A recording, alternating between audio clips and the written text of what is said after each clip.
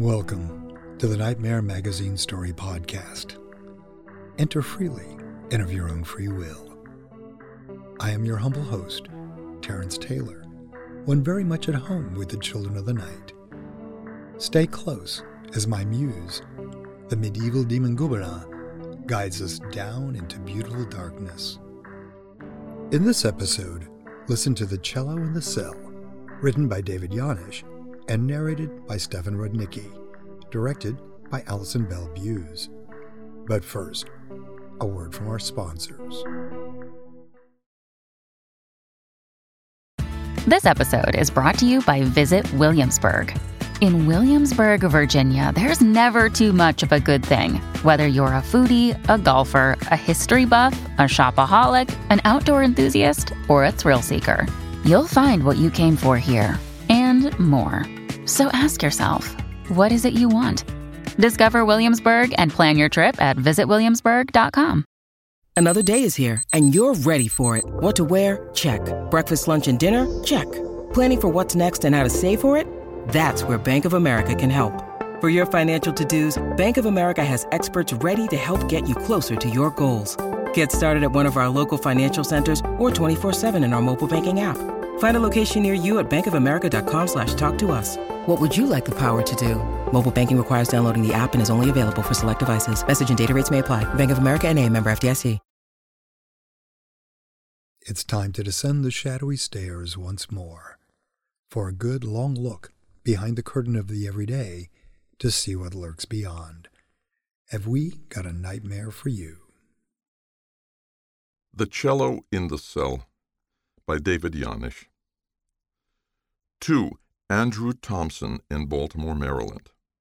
From a music student in Stillwater, Minnesota. November 1, 2030.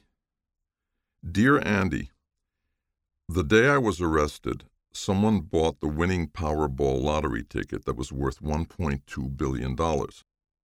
I remember dreaming what I would have done if I had won. You might not believe me, but I'm being serious here.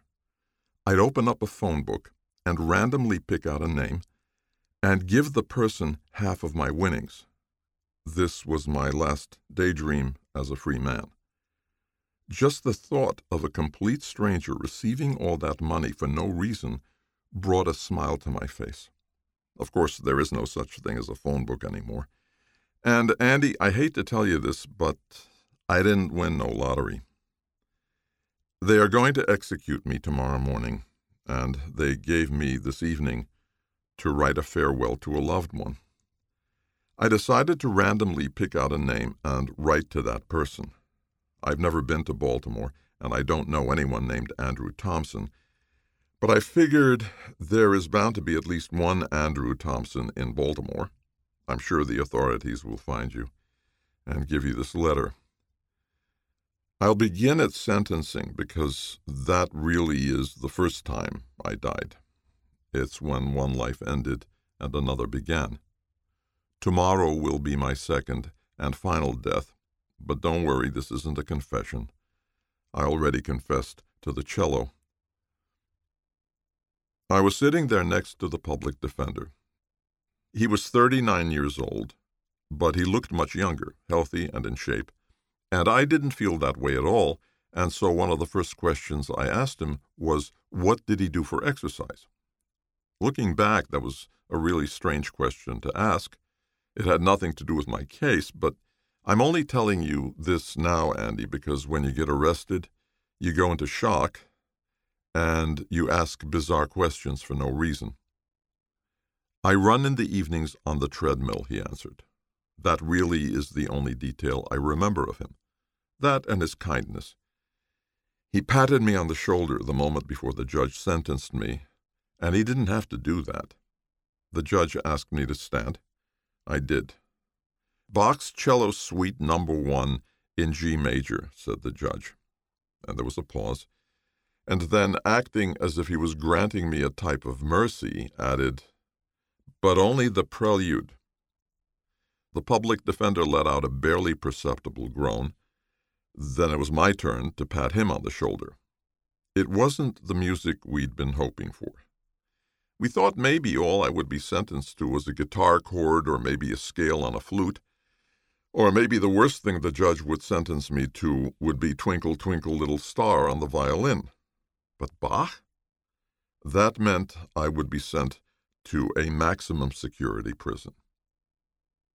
When I arrived at my cell, there was the cello, waiting. You would think they would have issued me the cello when they issued me my one set of baggy prison clothes, but if they had, it would have been less dramatic. There was no desk, no pillow, no books, no paper to write on, no shelves, only a simple chair, a brown varnished stained cello with its bow, a mattress, and a cement floor. I took a few steps towards the cello, held it, and then took a deep breath. For the moment, the wooden scent of the cello relaxed me. The hollow space within the cello was where notes lived, and I tried to breathe it all in. I figured it was the first step. I knew nothing of music. They didn't teach music to people like me, but in that moment my mind was open to the possibility that I would master a language I never had the opportunity to hear, to really and completely hear. I don't want you to think that this was a dark cell or that it was a dirty cell that never saw the light of day. It is a very modern prison.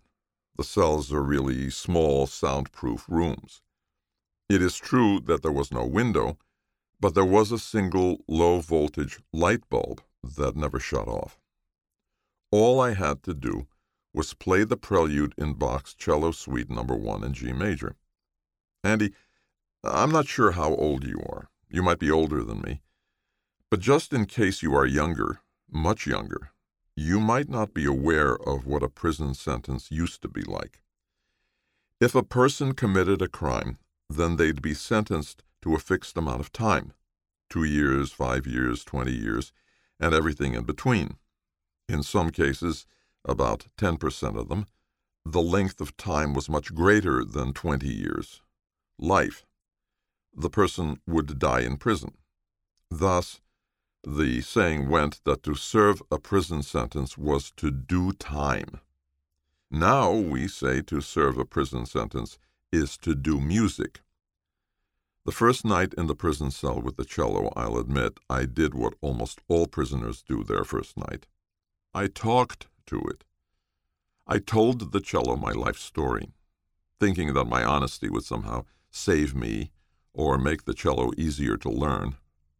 I didn't try to play any music on it, wouldn't even touch it because I was worried that I would break it. And besides, even though I knew this would not be the case, I thought that someone would give me a music lesson in the morning, sort of as an orientation. At some point, I must have stopped talking and fell asleep. A short, efficient knock woke me up. I opened the door. An officer peeked his head and looked at me, looked at the cello, and then said, "Very good, Brian." And those were the same 3 words I heard every day for I don't know how many months. Each time I heard them, though, they always made me feel a little bit better about myself, my situation.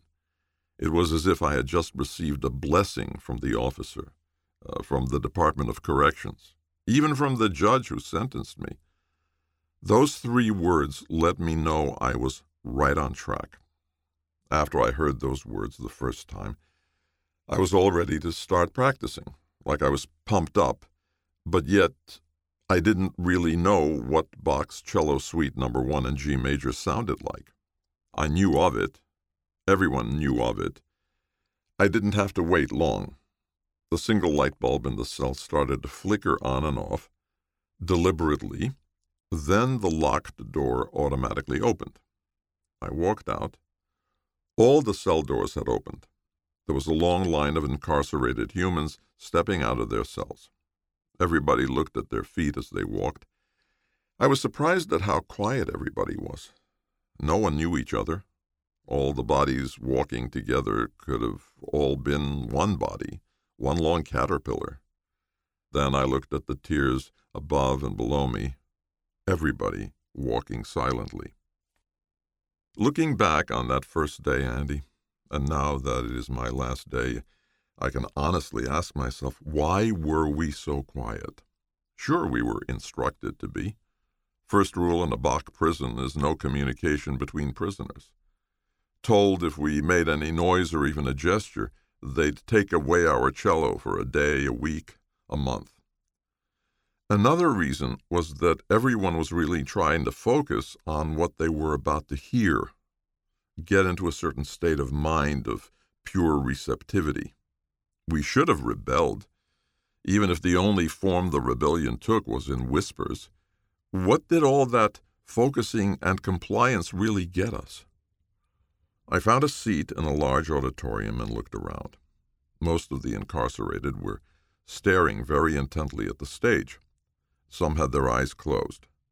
The young and old alike fidgeted. No one's body was like the public defenders. Not exactly obese. They didn't feed us enough calories, but if anyone had had any type of muscular structure, the days in the cell wore it away.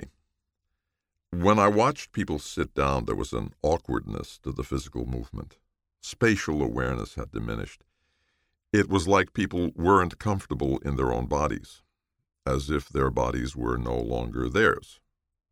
Afterwards, I didn't notice any of it because I became it. On the stage was a chair and a cello. Officers were walking up and down the aisles like ushers, but the opposite, ready to kick people out who made the slightest noise. Never before had I seen such a large number of officers as I did at the concerts. An old man walked to the stage wearing a tuxedo and sat down. As he reached for the cello, the lights dimmed in increments until it was completely black, and he started to play the prelude of Bach's Cello Suite No. 1 in G major. The sound filled the auditorium and bounced off the walls, causing a shift in everyone's presence. It was like the music shredded that first layer of prison off us. Every inmate automatically concentrated as hard as he could, and this concentration was something that could be felt. It radiated from each of us. If you could take a cup and fill it with all the concentration in the room and drink it down, you would turn into some type of god. In about 3 minutes it was over. It was the most beautiful sound I ever heard. I realized why that particular suite and prelude were chosen. The energy, the hope, the uncertainty, the resolution. Afterwards, my brain felt different, like everything had been reorganized in a different order, a divine order, an order that was missing from me, missing from all of us during the moments of crime. But this piece of music, when the music was finished, the lights turned back on suddenly, not in increments. The old man was hesitant to leave. He looked across the room and tried to make eye contact with a few prisoners. The next evening he would do the same, except he'd choose to look at different faces. It made me feel as if the old man was looking specifically for me, and I couldn't help but feel a little bit of love right at that moment, which I believe was his goal.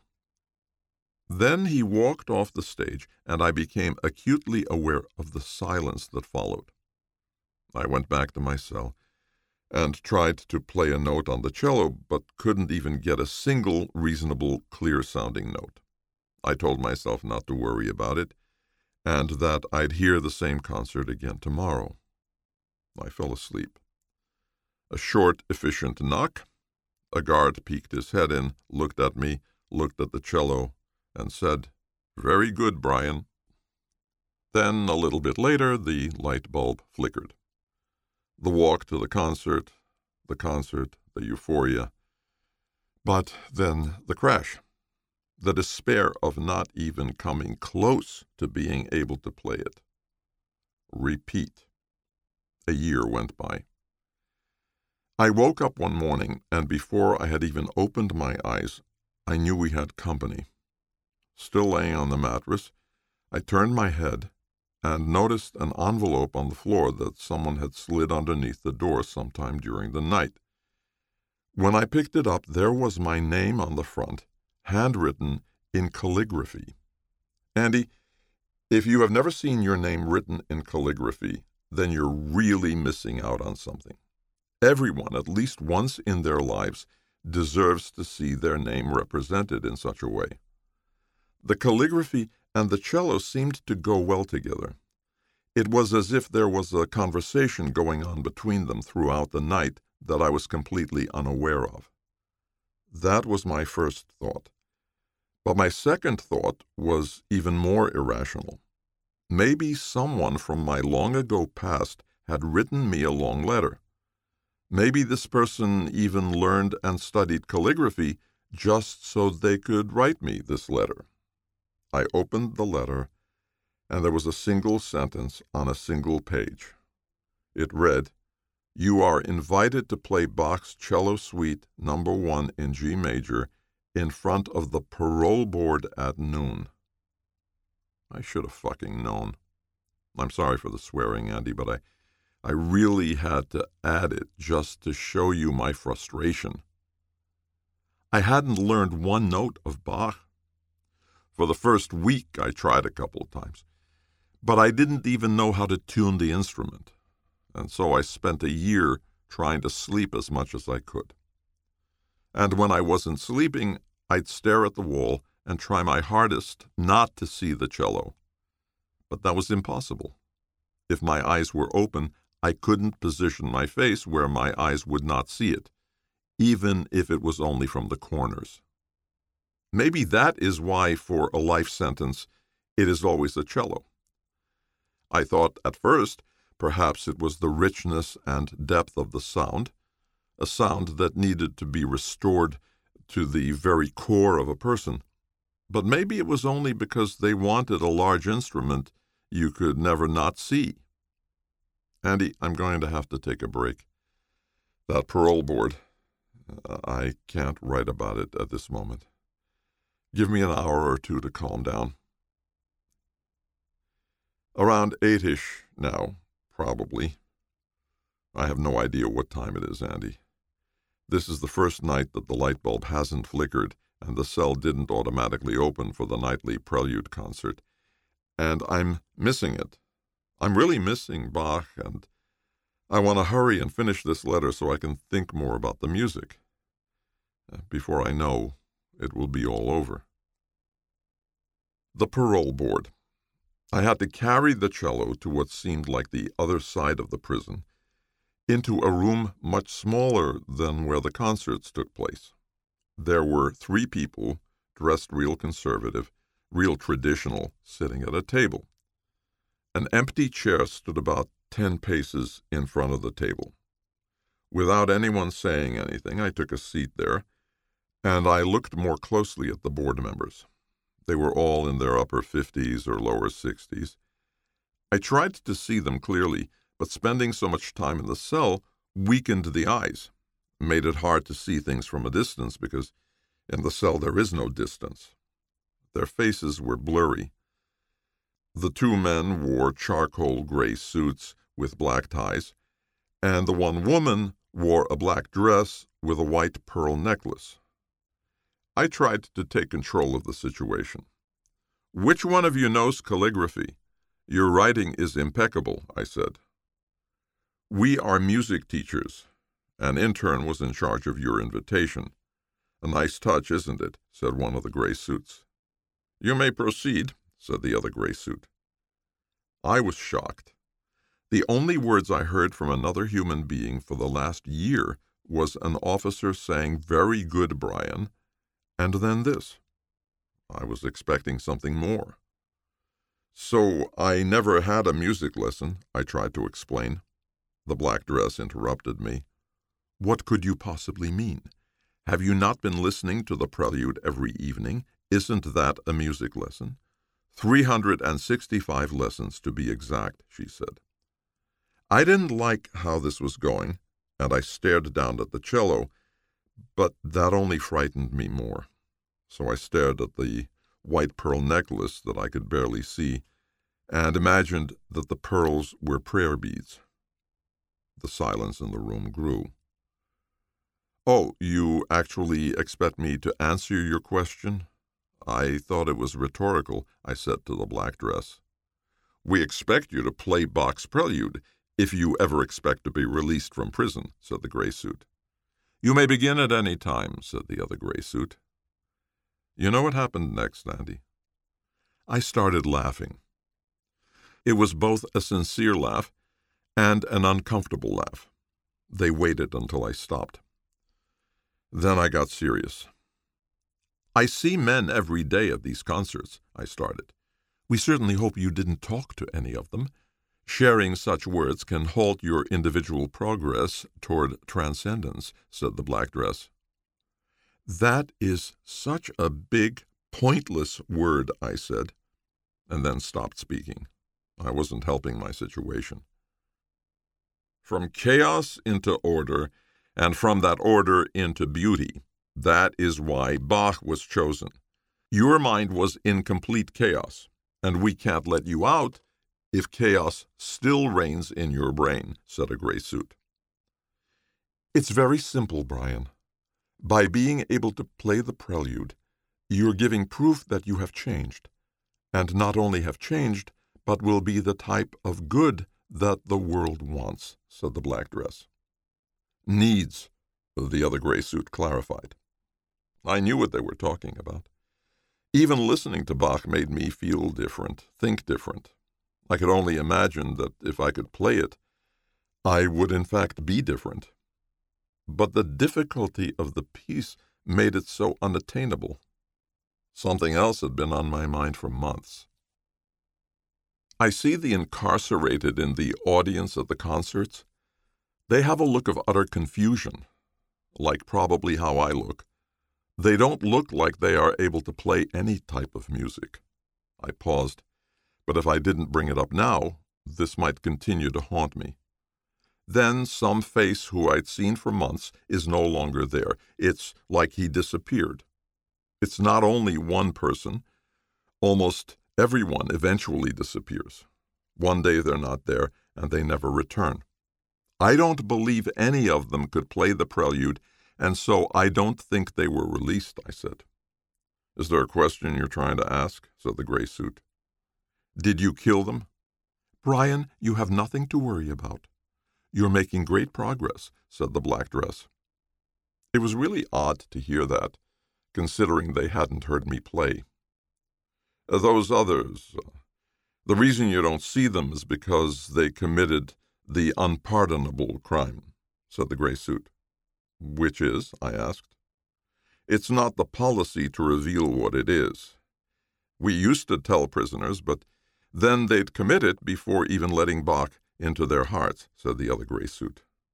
I wanted to leave the room ASAP.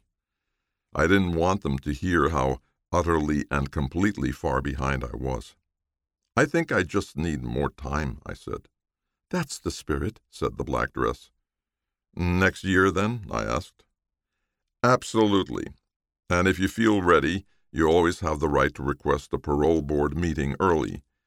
We're always looking forward to hearing an incarcerated person play Bach," said the gray suit.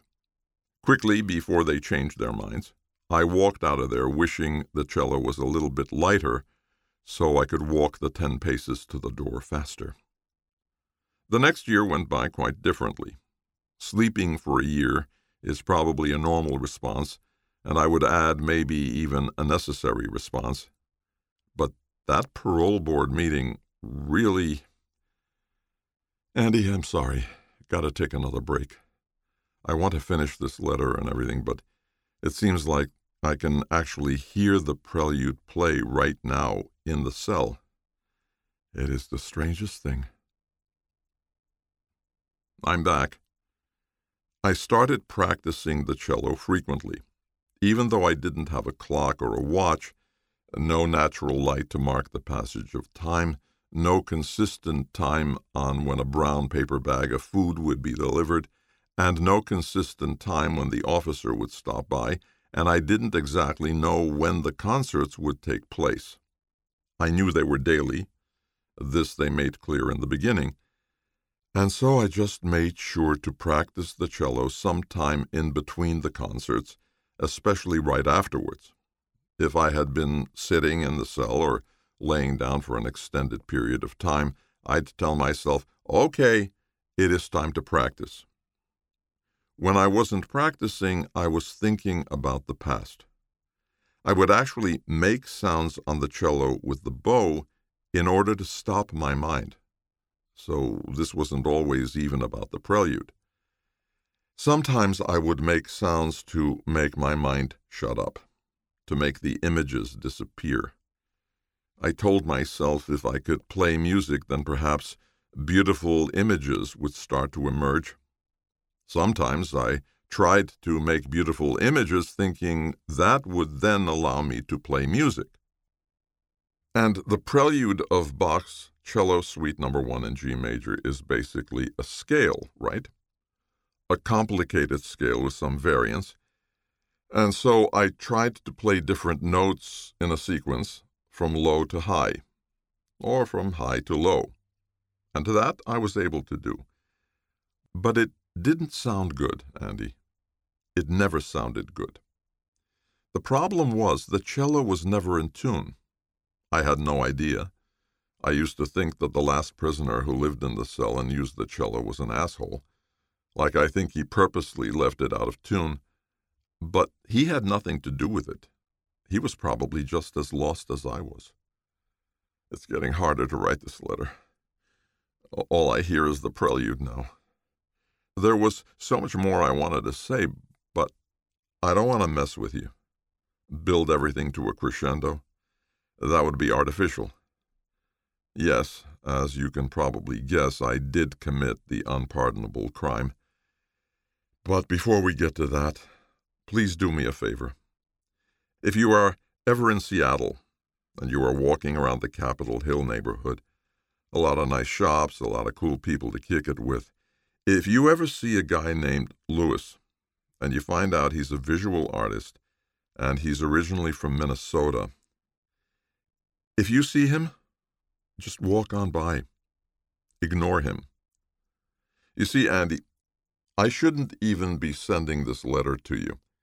It is him I should be writing this letter to. He was my best friend growing up, but once I went to prison, he never contacted me. And so I send my last words to a complete stranger. Okay, some time has gone by since that last sentence. I heard more of the prelude play in my head, and you know what? If you see that dude named Lewis in Seattle, or anywhere, who knows where he could be, but if you see a guy named Lewis, just assume that he's my old friend, and instead of ignoring him, ask him how he's doing. And make sure there are some good people in his life, and if there are not, then be a good person in his life. Because of all the things I could be thinking about, it is him that's on my mind. Or to be more specific, I'm thinking of his childhood home in Bayport. His mom was real proud that she owned a home, but I don't think she could really afford it. It never seemed to be heated in the winter. So you know what Lewis did when he was around 11? I have no idea how he got hold of the paint, but he ended up painting all 4 walls in his bedroom as if it was one big desert. Blue sky, cactuses, fat ones filled with water, abundance, but also thin, dried-up ones with sharp needles, purple flowers, a few lizards, lots of sand, of course. It was real basic, and even though it wasn't realistic-looking, it wasn't cartoony. Maybe that was because of the seriousness with which he took it, the esteem he had for it. I look at the walls of my cell, and it is as if they are painted the exact same way. This cell has become a desert, and the prelude is what made the sun rise, the cactus grow, the lizard egg crack. It also made the drought. You can hear the drought in the prelude. It happens after a couple minutes go by. It's as if the notes are saying that it might not rain again. But then the musical phrase in the beginning repeats, but with more strength. All the rain comes gushing down. Flowers bloom. The prelude ends. Does something come after the prelude? Does it constantly repeat? Or is death a never-ending rest note? All I know are two things. I can't stop hearing Bach, and in the middle of winter with the heat off, Louis would sit alone in his room until he started to sweat. That is how much he believed in his desert. I have to force myself to write more words. I'm no longer thinking in words. Okay, what happened was this. I smashed it. Got sick of staring at the cello every day, got sick of every possible sound I was making on that damn thing. The day came when it just seemed to take up too much space. I didn't even think I was angry, but I gripped its neck with two hands and lifted it over my head and brought it down onto the cement floor as hard as I could. Then I stomped on it. Before I was really aware of what happened, I heard a short, efficient knock on the cell. An officer peeked in, looked at me, looked at what was left of the cello, and said, "Oh, Brian, that is not good. Not good at all." Then he shut the door and walked away. It was then that I knew I had committed the unpardonable crime. There never was another concert for me. Sometime later, possibly only a few hours ago, an envelope slid underneath my door. On the front of it was my name, typed. I opened it. It read, "You will be executed tomorrow at noon."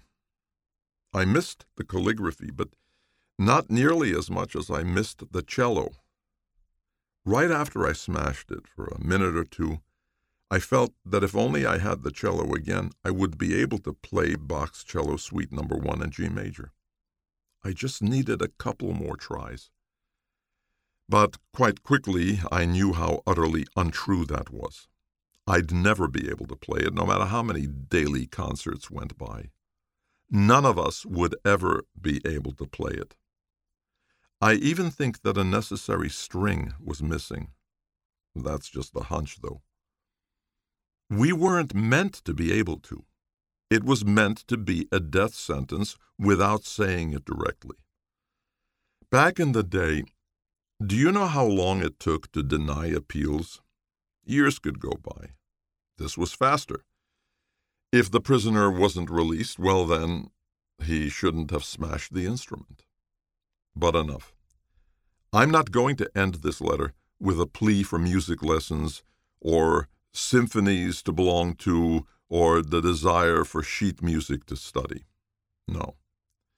I can hear the notes to the prelude too clearly to wish for anything like that. And now, in the desert, instead of a sun, there is the moon. Please, if you get the chance, Andy, give my regards to Louis. Welcome back. You've been listening to The Cello in the Cell by David Yanish, narrated by Stefan Rudnicki, directed by Alison Bell Buse.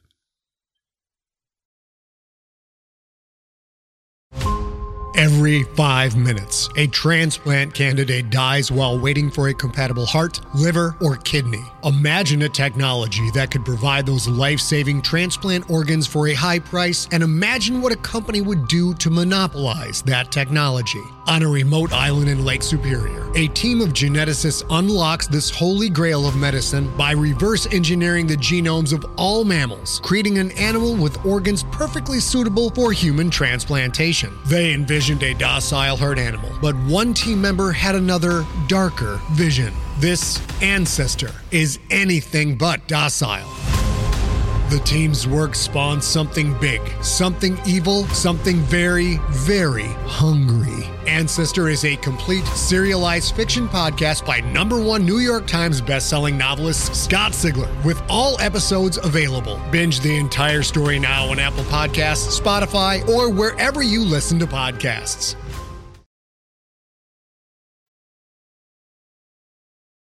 David Yanish is a writer whose work is in Nightmare magazine.